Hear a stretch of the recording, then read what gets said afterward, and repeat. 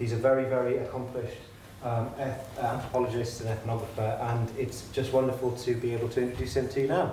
Doug. Thank you very much. Thank you.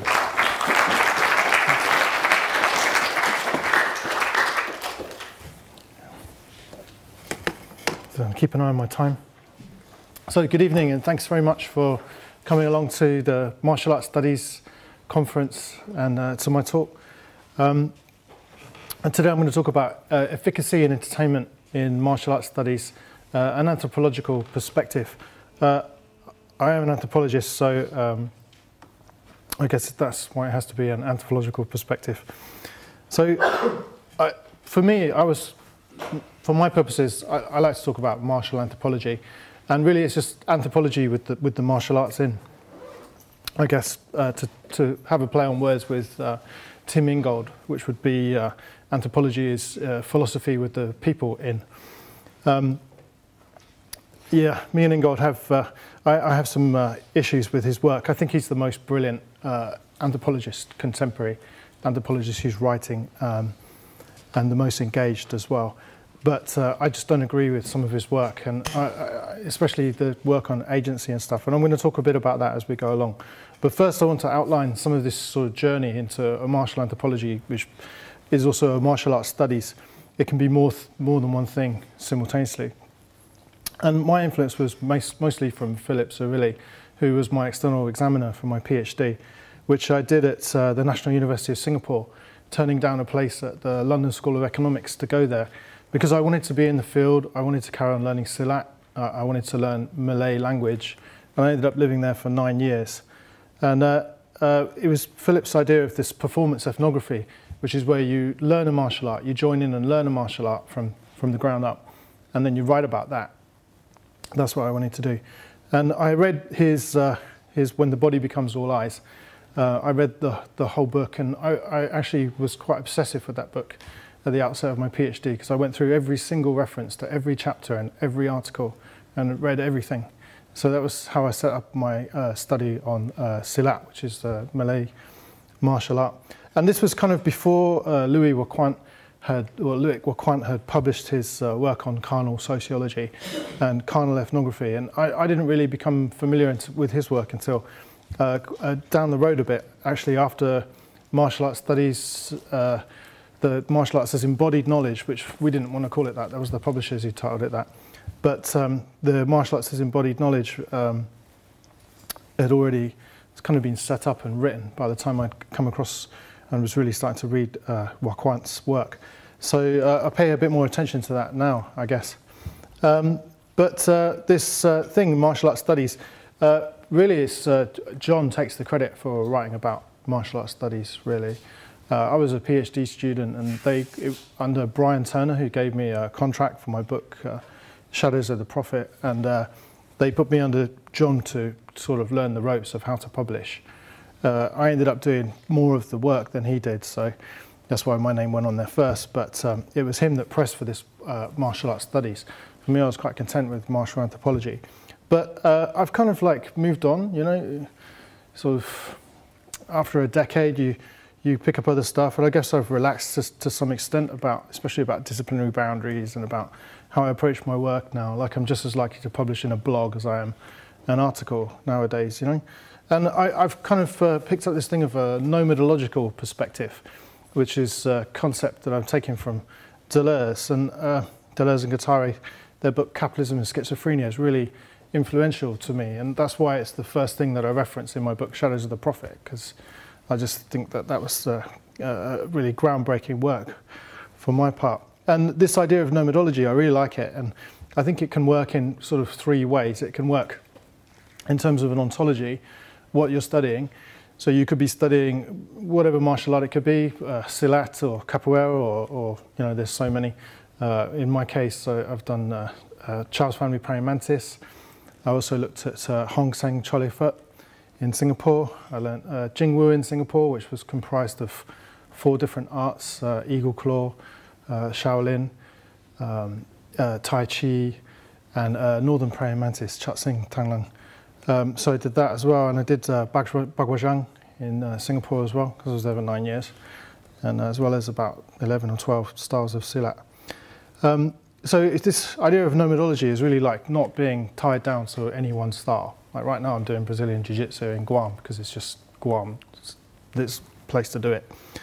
But so in some way, in terms of ontology, it's not being tied down to style, but it's also not being tied down to any particular way of looking at a style as well. I'm perfectly aware that some of you are writing about literature, some of you are looking at film, some of you are looking at theatre. So we can also look at, I guess, representations as well, can be part of that nomadological ontology for martial arts studies.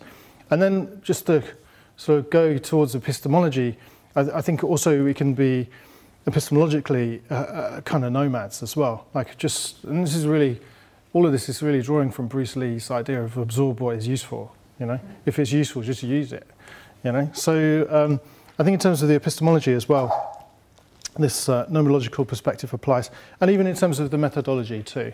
So how are you going to work from this? For me, this seems to just tie it up all together, which otherwise just seems like a load of loose ends. But yeah. So I've got some prior form in more ways than one, I guess. And the Silat Melayu study that I did, Shadows of the Prophet, it was really tricky. They were the Naqshbandi Sufi Tariqat, which is a Sufi order of mystics, and they were the mystics for the royal families of Southeast Asia. So for my case, just coming from a working class builder's background, it was really like kind of working, interviewing up, doing ethnography up, all these millionaire people. And I learned Silat in England first from a bodyguard, or Ulu Balang, for Raja Ashman, who's unfortunately passed away just a couple of years ago. And I remember asking him if I could have permission to do this study, and he gave me permission to do it. And he said the most important thing actually in this, all of this, is respect. And it was quite tricky to write Shadows of the Prophet, because on the one side, clearly what in the West would be defined as a cult.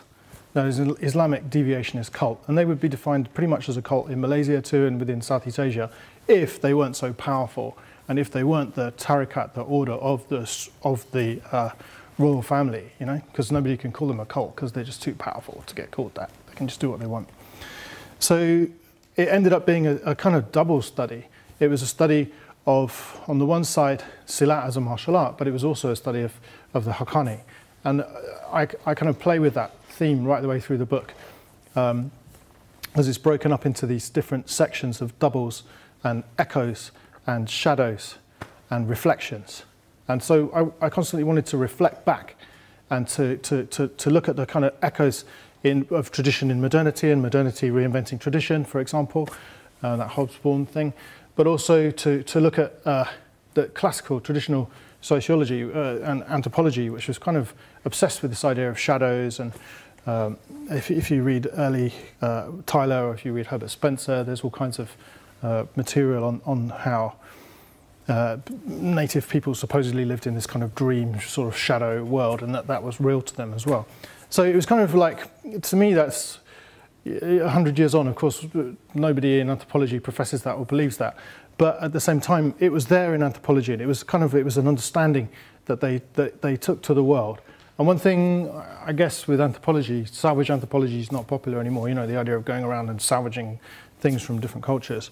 But I think salvage as a concept could actually be applied to anthropology, and we can still salvage things that are useful from the earlier anthropologists. And that was one of the things that I wanted to do with this shadows, reflections, doubles, and echoes. So that was the Shadows of the Prophet.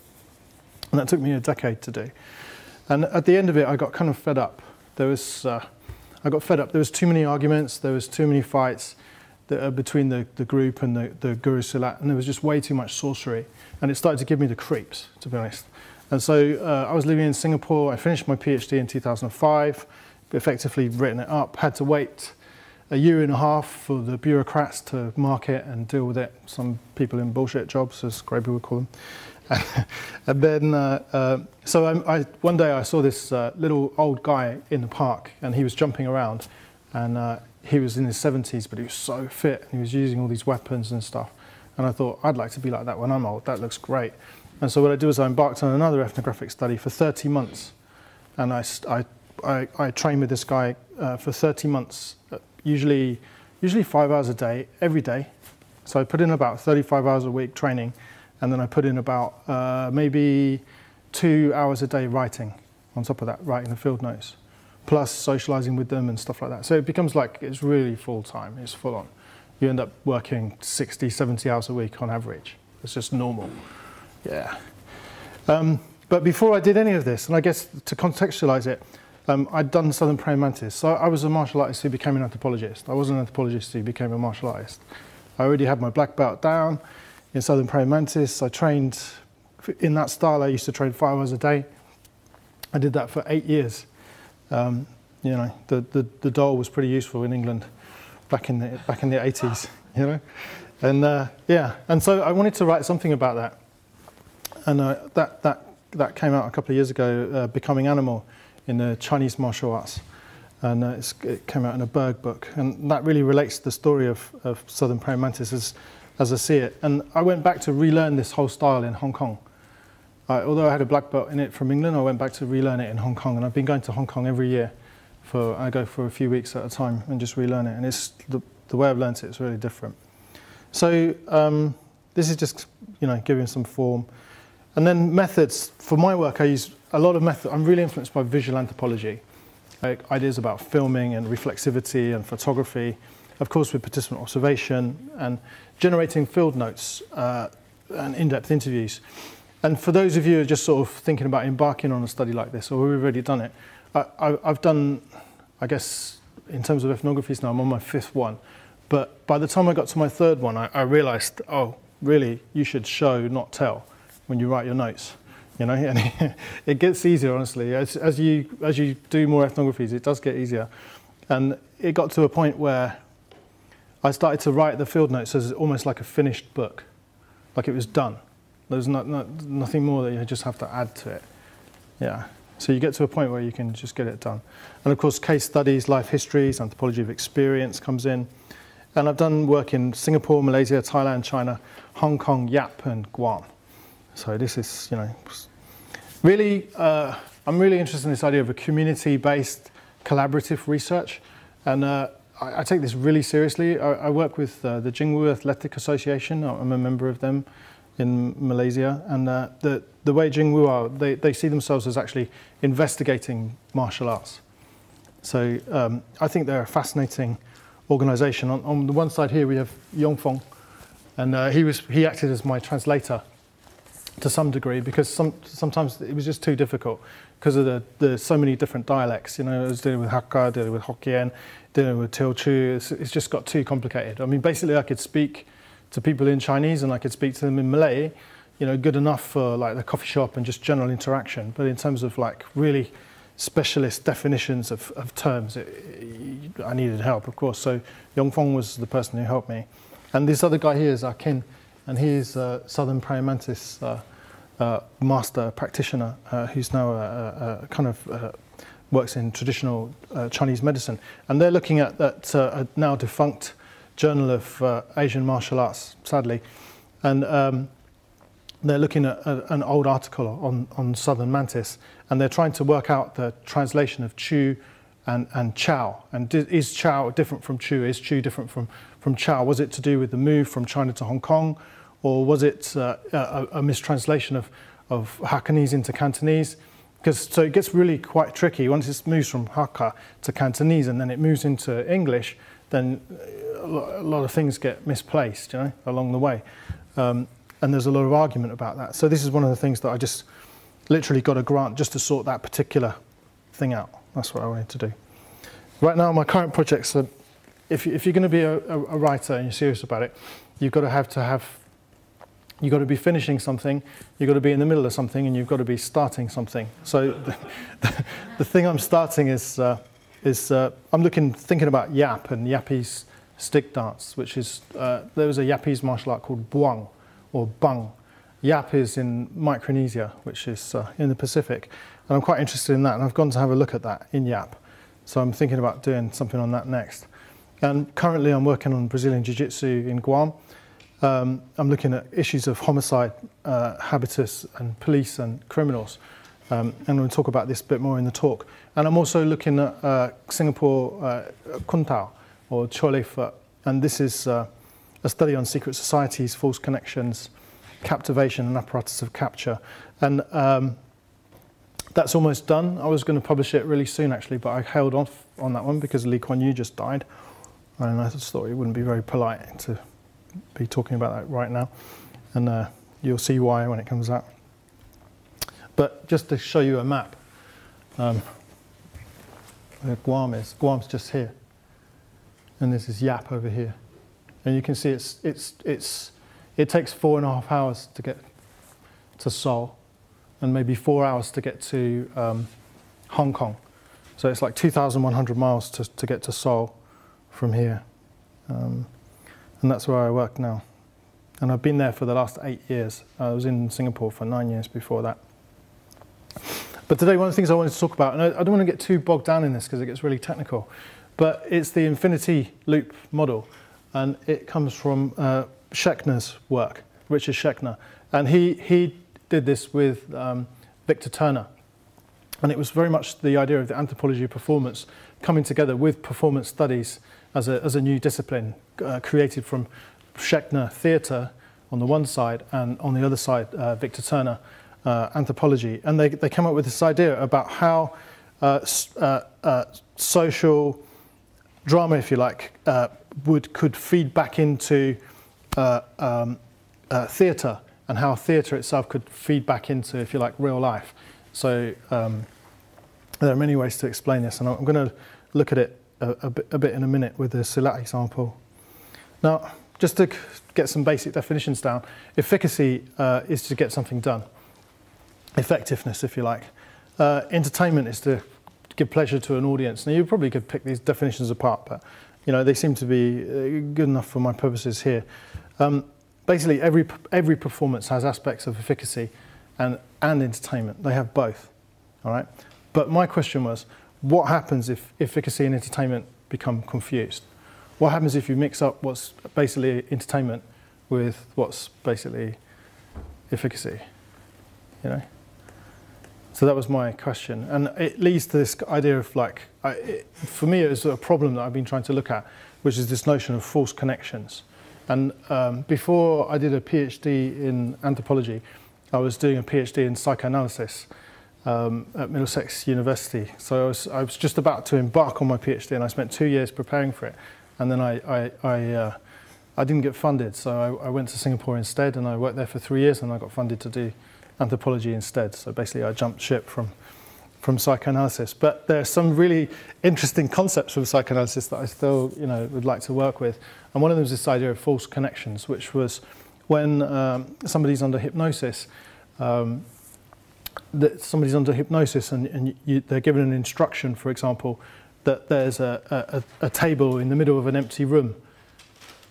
Right? There's a huge table in the middle of this empty room, and then they're woken up out of the hypnosis, and then they're asked to cross the room to go and get something. And what they do is they skirt all the way around the edge of the room, they get something, and then they come back again. And then the hypnotizer says to them, well, why did you go around the edge of the room?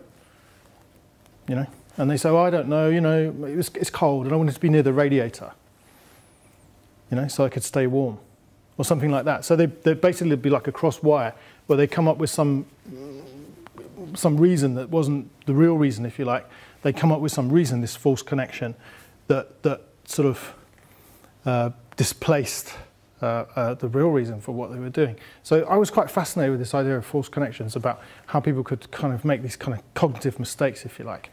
And I wanted to look at this efficacy in entertainment. Once these ideas, or variables, if you want, once they become confounded, then maybe that leads to this idea of some kind of false connection. And you'll see in a minute what I'm going to talk about with that. But just to get through a bit more of the theory, another way to talk about this in anthropology would be to talk about captivation. And this comes from Alfred Gell's book on art and agency. And he talks about entrapment, and how agency could be entrapped, or how an object or an artwork could exert some kind of agency to ensnare the viewer in a cognitive trap. And I've written about this in the healing arts of the Malay mystic, about how paintings supposedly could spring into life to defend people when they come under some kind of spiritual attack. And to me, to my mind, this is very much like, reminds me of Hegel and this idea of like kind of embodiment of spirit. And so I'm kind of suspicious about the term embodiment. I really didn't want the book to be called Martial Arts as Embodied Knowledge. It just ended up like that. But I'm really suspicious of embodiment, because what's being embodied? Is it some kind of spirit? And then what do we mean by spirit? You know, it just causes more problems than it really solves. And so I'm wondering if embodiment and agency are kind of like emic attributions, right? Rather than kind of like, it's if you like, it's an emic attribution. It's something that's come from the field, from how people are regarding, they're regarding perhaps agency as being embodied in a thing, and then that's being developed into some kind of grounded theory, and that's leading to some kind of academic false connection. I don't know if does that make any sense? Yeah? So I'm thinking there's false connections. I'm not just saying that people can have false connections out there. I'm saying these academics can have these false connections as well. And that one of the false connections could be this idea of embodiment, and the other false connection could be the idea of agency. Now, this is Tim Ingold, because Tim Ingold is attacking agency, and he's attacking embodiment. He says the agency is magical mind dust, and we should just forget about it. This is rubbish, especially the idea that agency could be embodied in a thing. You know, what we need is not a theory of things, we need a theory of life, right? And the same idea of embodiment, the idea that you've got some sort of something spiritually encapsulated within you, is also nonsensical, because basically we're active within the world, creating and making the world with our every move and word and the things that we're doing and the way that we're connected together. So he really dismisses this kind of agency and embodiment, and I find that quite fascinating, because on the one side of me, I'm really tempted to kind of agree with him, but on the other side, you know, I think the only people who kind of really can think that agency doesn't exist and really have such a cynical idea about agency is people who've never had it stripped from them. If you've had your agency stripped from you, then you know all about it, really. If you've been in a total institution, like in a prison or a mental hospital or something like that, then you're going to start thinking, actually, agency is real and structure is real too. And so I think with the idea of an anthropology of performance, on the one side, yes, we can draw from Turner and we can draw from Richard Schechner, but also I think it's still important to maintain that root with Goffman, with Irving Goffman and his ideas. So this is where I'm going with that. This is Ung Sifu, Ung Kim Han. He is the guy I spent 30 months with training in Singapore, and mostly with this kind of Jingwu is theatre. They're training opera performers. It's not effective in terms of being a martial art. It's problematic. There was one of the people who trained with him for many years, and I came out of Southern Praying Mantis, and Southern Praying Mantis, if nothing else, they teach you how to fight. And it was in the East End of London where I learned how to do this, you know. And one of his students challenged me outside a community club, and he got really, really rough. And I wasn't going to put up with it, so I just flattened him. I did this technique called the face, where you just grab their face and smash them into the floor. And I flattened him, this guy. And then my friend Yong Fong comes up to me and goes, "Oh, no, you can't do that, you can't do that." And I said, "Why not? He attacked me." And he said, No, you made him lose face. I'm like, "What?" He said, "Yeah, you made him lose face." So, okay. So this was, if you like, the martial arts being practiced for theatre, it's for entertainment. It doesn't mean that it doesn't have some kind of efficacy, it does. They have like these big wooden balls about this big. And for the life of me, I tried getting on this ball and running around on it, but I couldn't do it. Yeah? But then you see these kids, the Chinese kids, they jump on these balls and they run around on this ball, and the ball wheels around. It's just way better than skateboarding. Yeah. But this is like entertainment. He would tell me himself, this is not about fighting. This is about staying fit. It's about getting old gracefully. It's about being able to do a jumping spinning kick when you're in your 60s. You know? On the other hand, this man here, this Sifu Lee Tin Loy in Hong Kong, he was a former policeman who's retired. For Lee Tin Loy, it's all about efficacy. It's about being able to kill with your fingertips. This guy is incredibly powerful. The power that he's developed through his training. He's a very small person, but he's got this strange kind of abilities and powers. His teacher also had some very strange attributes, like his neck would just go straight down and he could knock on his neck and it sounded like plastic. You can't pull any skin off his hand, off his arms. It's like just the incredible bodily transformations that take place through this particular set of training. So these guys would argue there's very little theatre in what they're doing, that it's just totally practical. And they'd get really upset if you told them it was anything to do with entertainment. And then this is Yapese stick dance, which I was privileged to go and see in Yap, in Micronesia. And when I was there, reading all the literature on Bung, it says that it disappeared in the 1940s, that it's gone. That Bung doesn't exist. There's no Bung, no, you can't find it, you can't see it. And so I went and stayed in the Falu, which is the men's house, for 3 days. I took a few bottles of whiskey with me because the guys like to drink. And, we sat in this Falu, and this little old man came into the Falu and he'd had a stroke, so he said he couldn't drink very much, but he polished off an entire bottle of whiskey. And he sat there and we were just talking, and he he asked me what I was interested in, and I said I was interested in Bung, and he said, really? And he said, well, it doesn't exist, you know, it's gone, that everybody knew it died, you know. And I said, well, I don't believe you. And he said, well, why don't you believe me? And I said, well, because I saw the Yapese stick dance, and to me it's bloody obvious, it's right there. I mean, look at the definition on this guy's back. Look at the size of these poles. This is heavy. This is serious training, men and women. Yeah? You slip with this stick, you're going to break your fingers. It's not easy. And there's many different dances for many different villages. And it's entertaining. It's very entertaining. And of course, but it's also, the efficacy's been hidden inside the entertainment, you know? So this is what they've done. And it's quite fascinating. So anyway, I was sitting in this men's house with this guy, and he's drinking all this whiskey, and I'm having a couple of beers. And then I said, well, I saw some of the movements. And I said, I know you have the movements because I'm a martial artist, so I know you can do this. For example, and he said, yes, you can do this. But he said to me, but can you do this? And I said, yeah, I can do this. And then we went through 100 different movements, one after the other, just pattern movements. And so he just showed me this martial art actually does exist.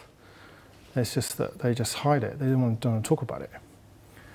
It's really quite interesting. So I'm wondering whether to write about this or not, actually. Maybe you guys can tell me what you think. So anyway, so this study I did before, Seni Salahak Malayu, it had all this stuff about breaking the ego. It was a Muslim cult. So the idea of breaking the ego is that you've really got to conquer the animal within, and you've got to overcome yourself, okay? And the way they would do that was with a 40-day seclusion. It's normally in Islam, it's done as an individual thing called a khalwa. But the way they did it was collective. So they would take a group of people and they would isolate them for 40 days. And you would live according to the rules of the camp. And there was all this kind of verbal mortification. It was brutal. The people were treated brutally. Like it was like Bolshoi ballet training or something like that. And but the thing is, there was this kind of misdirection that was mixed in as well. And I'm wondering if this was a kind of psycho-callousing. So, you know, this idea of callousing is quite interesting that I've been reading about recently. So here what we see is ritual ordeals on the one side, which is kind of efficacy for Shekna, and on the other side, theatre training, which is entertainment, and how these two are intertwined again within a martial art. This is a picture of the camp. This is the Guru Silat here with the glasses on, and then the guy sitting down on the floor, squat with his cross-legged, and also with shades on. He's Sadiq. So you hear the Guru Silat. He's eating lamb soup because it was a favourite of the Prophet. So you can no good being a vegetarian there. So he says, the Guru Silat says to him, eat slowly. Eat slowly. Chew your food. There. Why did you drop it down yourself? Don't touch the food until you swallowed what is in your mouth. This is the kind of thing. So just constantly picking on people, every last little thing, the way you eat, down to every last aspect of your behaviour is going to be criticised. That's the mortification. But the misdirection part of it is the Guru Silat criticising you, or is the Guru Silat criticising somebody else through you? Right? Because their ego is not big enough to take it. So therefore, they criticise somebody else. They're criticising you to criticise somebody else through you. So this idea of misdirection. So nobody knew who the hell was getting criticised. And nobody knew who he was really talking to. Is he talking to me? No, of course he's not talking to me. He's not telling me off because he's telling somebody else off through me. So it was like a hall of mirrors, hence reflections and echoes and doubles and all this kind of stuff. So it ended up going to this theatre, and they ran a theatre play in England. And the Guru Silat said, they're not going to have any English students that are going to be part of this. We're only going to use students from Malaysia. So he went to Malaysia, set up this theatre training thing, and brought these Malay people back to England to run a show called Silat Dance of the Warriors. And it's a 1-hour show. And in the show, what happens is people run around with machetes, clash, clash, clash, clash, clash. This constant martial arts battle goes on to show Silat, to display it. And at the end of it, the Guru Silat sits, and he sits on this big purple cushion like the prince, and he has the two warring factions come up to him, and it's healed. And so my rendition of this was that it's a kind of wish fulfillment. It's a wish fulfillment of breaking all these egos, of breaking all his students, of having all the students leave and then having new students come in, and then they all get broken in their process, this ego breaking thing. He keeps breaking all his students. So this was a kind of wish fulfillment. So this is how I use the infinity loop model in my work, yeah, with efficacy and entertainment, right? And here, one of the things they do is they dip their hands into boiling oil. I've done this 4 times myself. This time was really hot. This was in Malacca. And these girls put their hands in that oil. And I came up with this idea of acculturation from this. And acculturation is defined as the attribution of sacred or mystical power to secret or esoteric skills. Yeah, it's a bit like fishing. You know, if you know the water and you know what time the fish come out, and you know the tide and you know the reef, then you can say where the fish are going to be and what time. But it seems magical to anybody who doesn't, know how to do this, right? And often it is set up as magic, but what it really is, it's a set of esoteric skills. And so what I'm talking about as acculturation is occult attribution, where esoteric skills are framed as magic. And so theatre for some might be framed as ritual for others, and vice versa. And one woman's black magic may be another's religiosity. So this also links into this idea of this infinity loop model, where you've got sacred and mystical power on the one side and esoteric skills on the other, and it's a way of hiding or revealing, which is kind of integral, I think, to an understanding of martial arts. Okay, so that was the first study. So the second study, I'm just going to talk about 3. The second one is the Singapore Kun Tao. Kun Tao is a Hokkien word for head fist, loosely, and Hong Sing Chole Phut is a group in Singapore's red light district in Geylang. They have 14 streets that's just prostitution legalized in Singapore. And it's kind of a long arm swinging training method, where they have all this like really huge swinging of the arms. But it uses a lot of the leopard insignia. They have leopard trousers, they have leopard fists that they use. And somehow they're definitely a secret society. They're a famous secret society. Another word for secret society, of course, is triad. Somebody told me this is a great style if you need, if you're going to go to prison, this is the style you want to know, because you can learn this style in 3 months. No need to go and learn for 20 years Tai Chi, forget about it. You could learn this for 3 months and you can kill people with your fist. So this was the mentality that they had for this Singapore Kun Tao. And of course, the long arm swinging just got totally thrown out of the window. That was kind of the entertainment part of it. But the efficacy was really just this strike with the leopard fist. And I think it's really kind of problematic how the martial arts changed, because a lot of the traditional method of training the art, like for example, they would take 2 stools, like this here and here.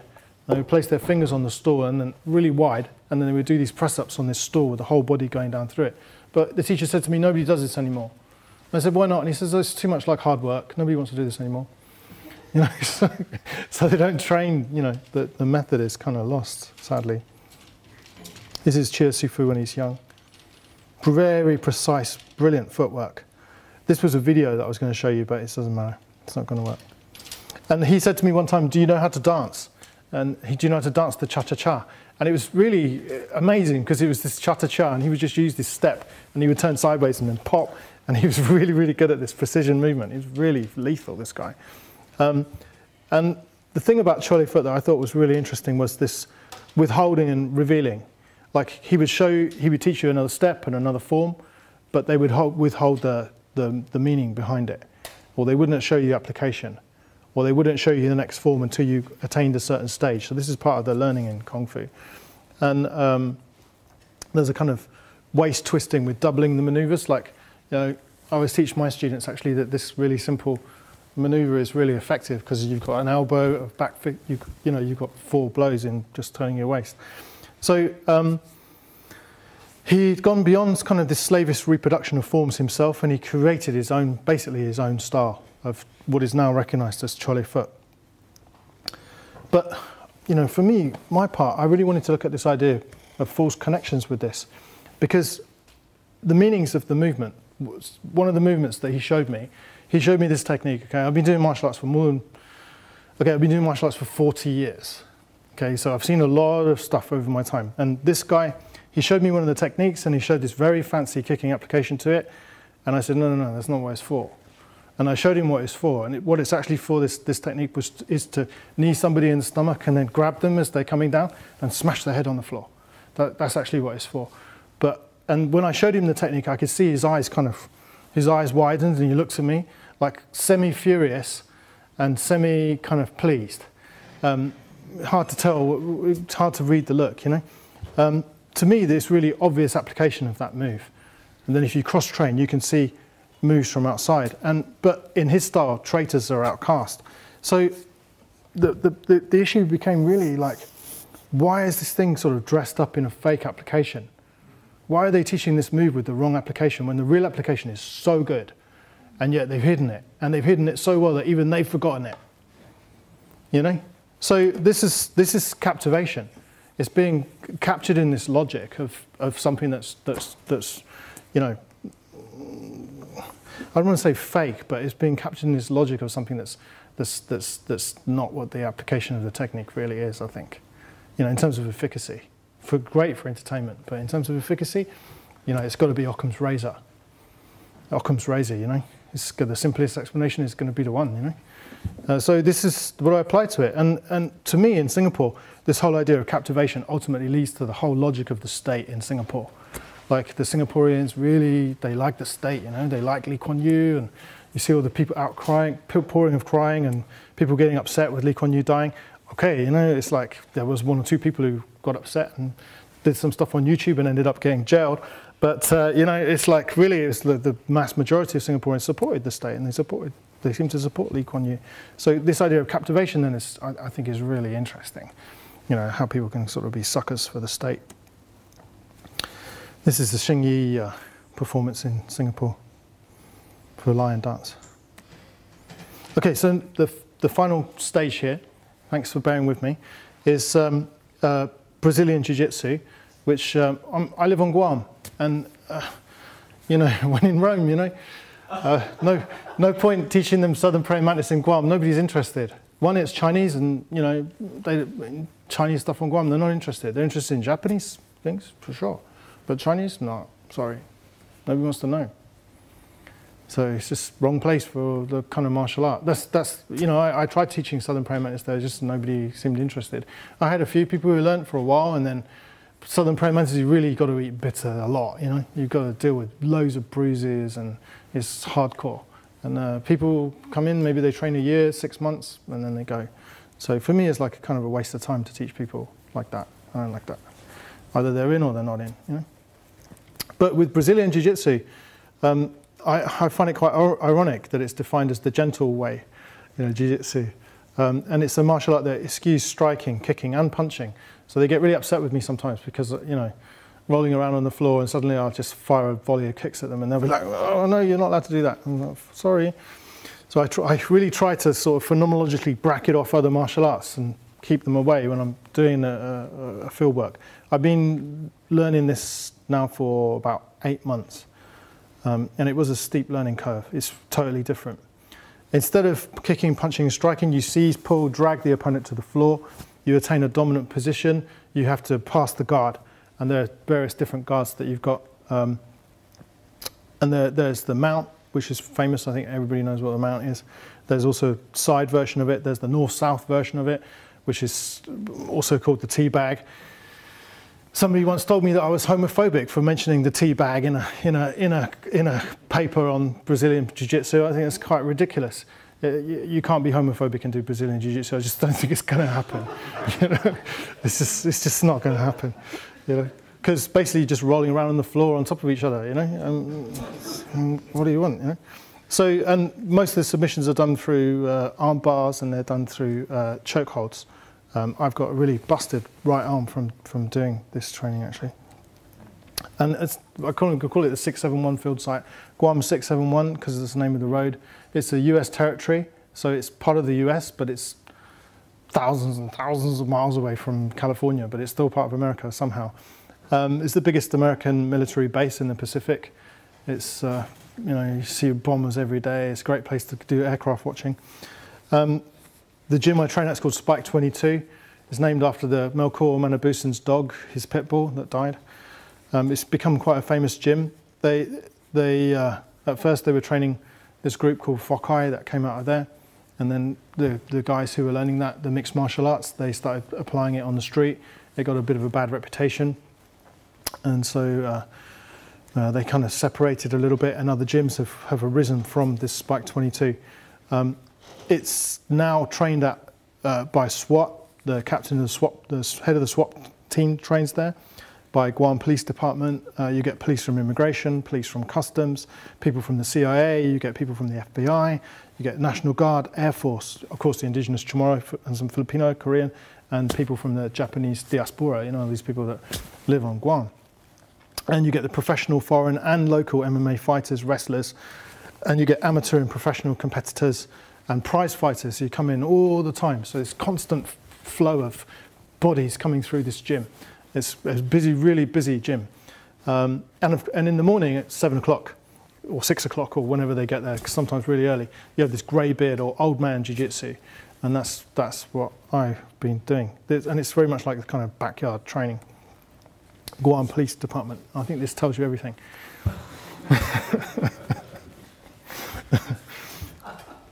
Yeah, it's kind of really deceptive, isn't it?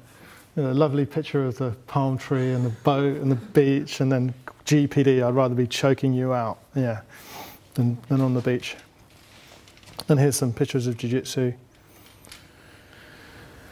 And, you know, the becoming animal thing, I sort of flirted with using it for this as well. And Dan showed me a move, and he talks about, I move my whole body like a snake, and they use snake as a verb, snaked in, snaked across, and talk about turtles and dogs and stuff. But really, it doesn't kind of make much interest in me, to be honest, talking about becoming animal in jiu-jitsu when 5 murderers have trained at Spike.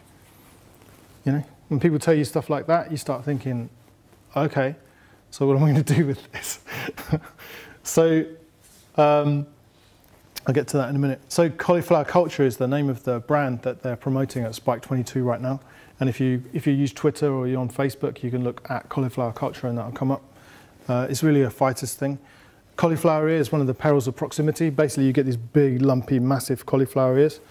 If you're not injured after 1 year of Brazilian Jiu-Jitsu, you're dead. Basically, there's all these brands that are emerging, Fokai, Purebred, Cauliflower Culture, and to some degree it is some kind of celebration of violence and some celebration of masculinity. But there is a logic of submission that's built into it, because you can tap out in Brazilian Jiu-Jitsu. You know, if someone puts you in a lock and they choke you out, you can tap out.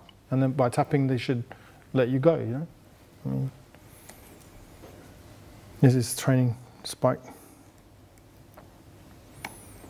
This guy here is, wow.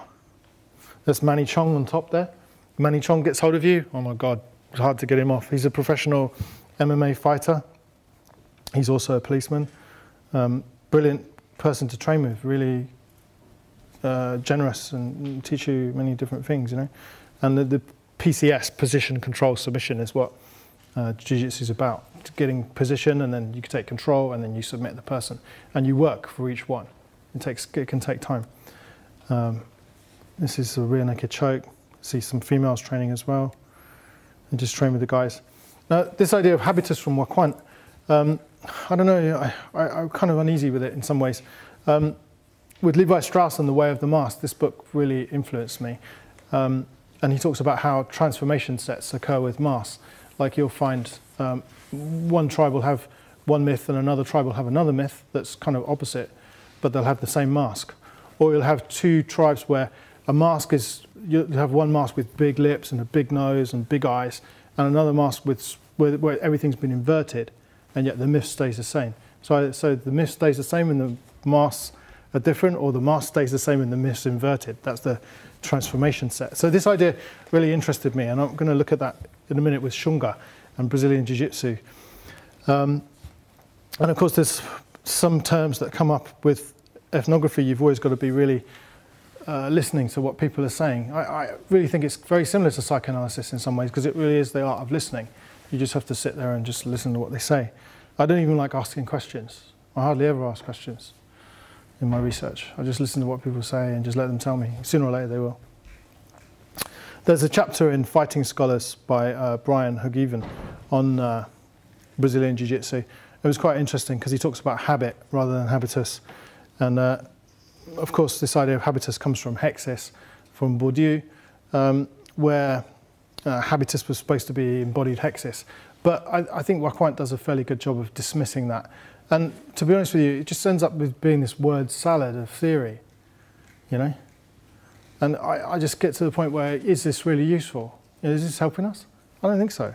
I think it's putting the ethnographic cart before the horse. It's really more important just to do the study on the ground and see what comes out from them. And then you can mess about with transformation sets. So, yeah. Check it out. You know? Yeah, there's a PhD ready to be done there. Somebody could do that, you know? Yeah. Homicide. I don't see ankle locks or arm bars as that dangerous. It's going to be strictly chokeholds. This is the GPD person assigned to me. The Guam Police Department very kindly assigned a investigator to me to help me to do my research, which is really interesting because I managed to get the records from the police department from people who've been killed with rear naked chokes, and I could look through the autopsy. Carl Gargarita killed Anthony Girilau on June the 14th, 2013 using a rear naked choke. Apparently the guy tapped out, but he didn't stop because he knew he was tapping. He thought it wasn't safe to let him go, so he ended up killing him. Eric Garner, as we know, was killed on July 17th, 2014 by New York PD, NYPD, using a rear naked choke, and it's very famous, I Can't Breathe. You must have all seen that as a kind of protest. And so homicide and rear naked chokes seem to be a really interesting thing to research from Spike. And here's the perpetrator of the crime showing the rear naked choke on how he applied it on a prosecutor, on an attorney. So, okay, so I've got these three areas, all right, right now. Something I'm finishing, something I'm in the middle of, something I'm maybe about to begin. But at the same time, it seems in anthropology there's a paradigm shift occurring with the work of Ingold. On the one side, he's challenging agency and throwing that out with the idea of animacy, that it's not looking at some kind of agent that's embodied in some flesh, but actually it's about how things work in terms of life and how things work in terms of the environment. That we shouldn't be talking about how embodiment and being stuck in bodies, but we should be talking about movement. For my part, we shouldn't be talking about technology so much in martial arts studies, but about performance. We're not talking about interacting or how people or interaction. We've moved on. We're talking about correspondence, how we correspond with not even informants anymore, interlocutors. The whole language of anthropology has changed. You know? It reinvents itself every 10 years. Instead of talking about representation or to represent people, we're talking about making. Instead of talking about studying of, we're talking about studying with. So anthropology then, it's shifted, it's changed, it's dynamic. And one of the things I want to emphasize about martial arts studies, because it's so interdisciplinary, and we've got all kinds of perspectives that have come into it, from cultural studies, from sociology, from anthropology, from history, from literature, you name it, theatre, all right? The thing is, we have to keep up to date with what's happening in each other's disciplines. We can't afford to slip. And that's, I think, one of the things with martial arts studies that we can excel at, is by being right up to date theoretically with all of the disciplines and then applying that to our particular set of studies. So in conclusion, I just want to say this, that anthropology has to move beyond endless discussions of embodiment, agency, habitus, and things as materials. It's 1990s. You just got to get over it. What I'm going to say to you is that these are emic and not necessarily etic attributions. Okay, it's an attribution. Agency is an attribution to some extent, but if you've had your agency taken away from you, you start thinking, well, maybe this isn't an attribution at all, you know? So it gets kind of complex because there's more than one way to define this. I think one way out of it is to renew a focus on efficacy and entertainment. We have to look at the emergence of cultural praxis via fine-grained ethnographic attention with community participation. So I really think that these particular studies, rather than say, oh, they've all been done or we've done enough of them, no. I really think we have to continue doing them because as the environments keep changing, people keep changing, the community's changing, you know? And so if we're going to have a lens on this at all, then we need to continue these studies and not say, oh, forget about ethnography. Let's not bother with ethnography anymore. And we need to attend to a practical and applied symbiosis. We have to gain, what I mean by that is like, it can be applied, you know, like you can gain access to the police, maybe to help to solve cold cases, or maybe you could get access to it to maybe help to solve injustice that's also been perpetrated by the police on the other side of it. Right? So there needs to be some kind of application of martial arts studies. We're not just doing it for entertainment. We're not just doing it for the sake of it. You know, it's not just waffling theory, but there has to be some kind of practical purpose behind the studies that we're doing. You know, what are we doing this for? Okay, so that's my talk.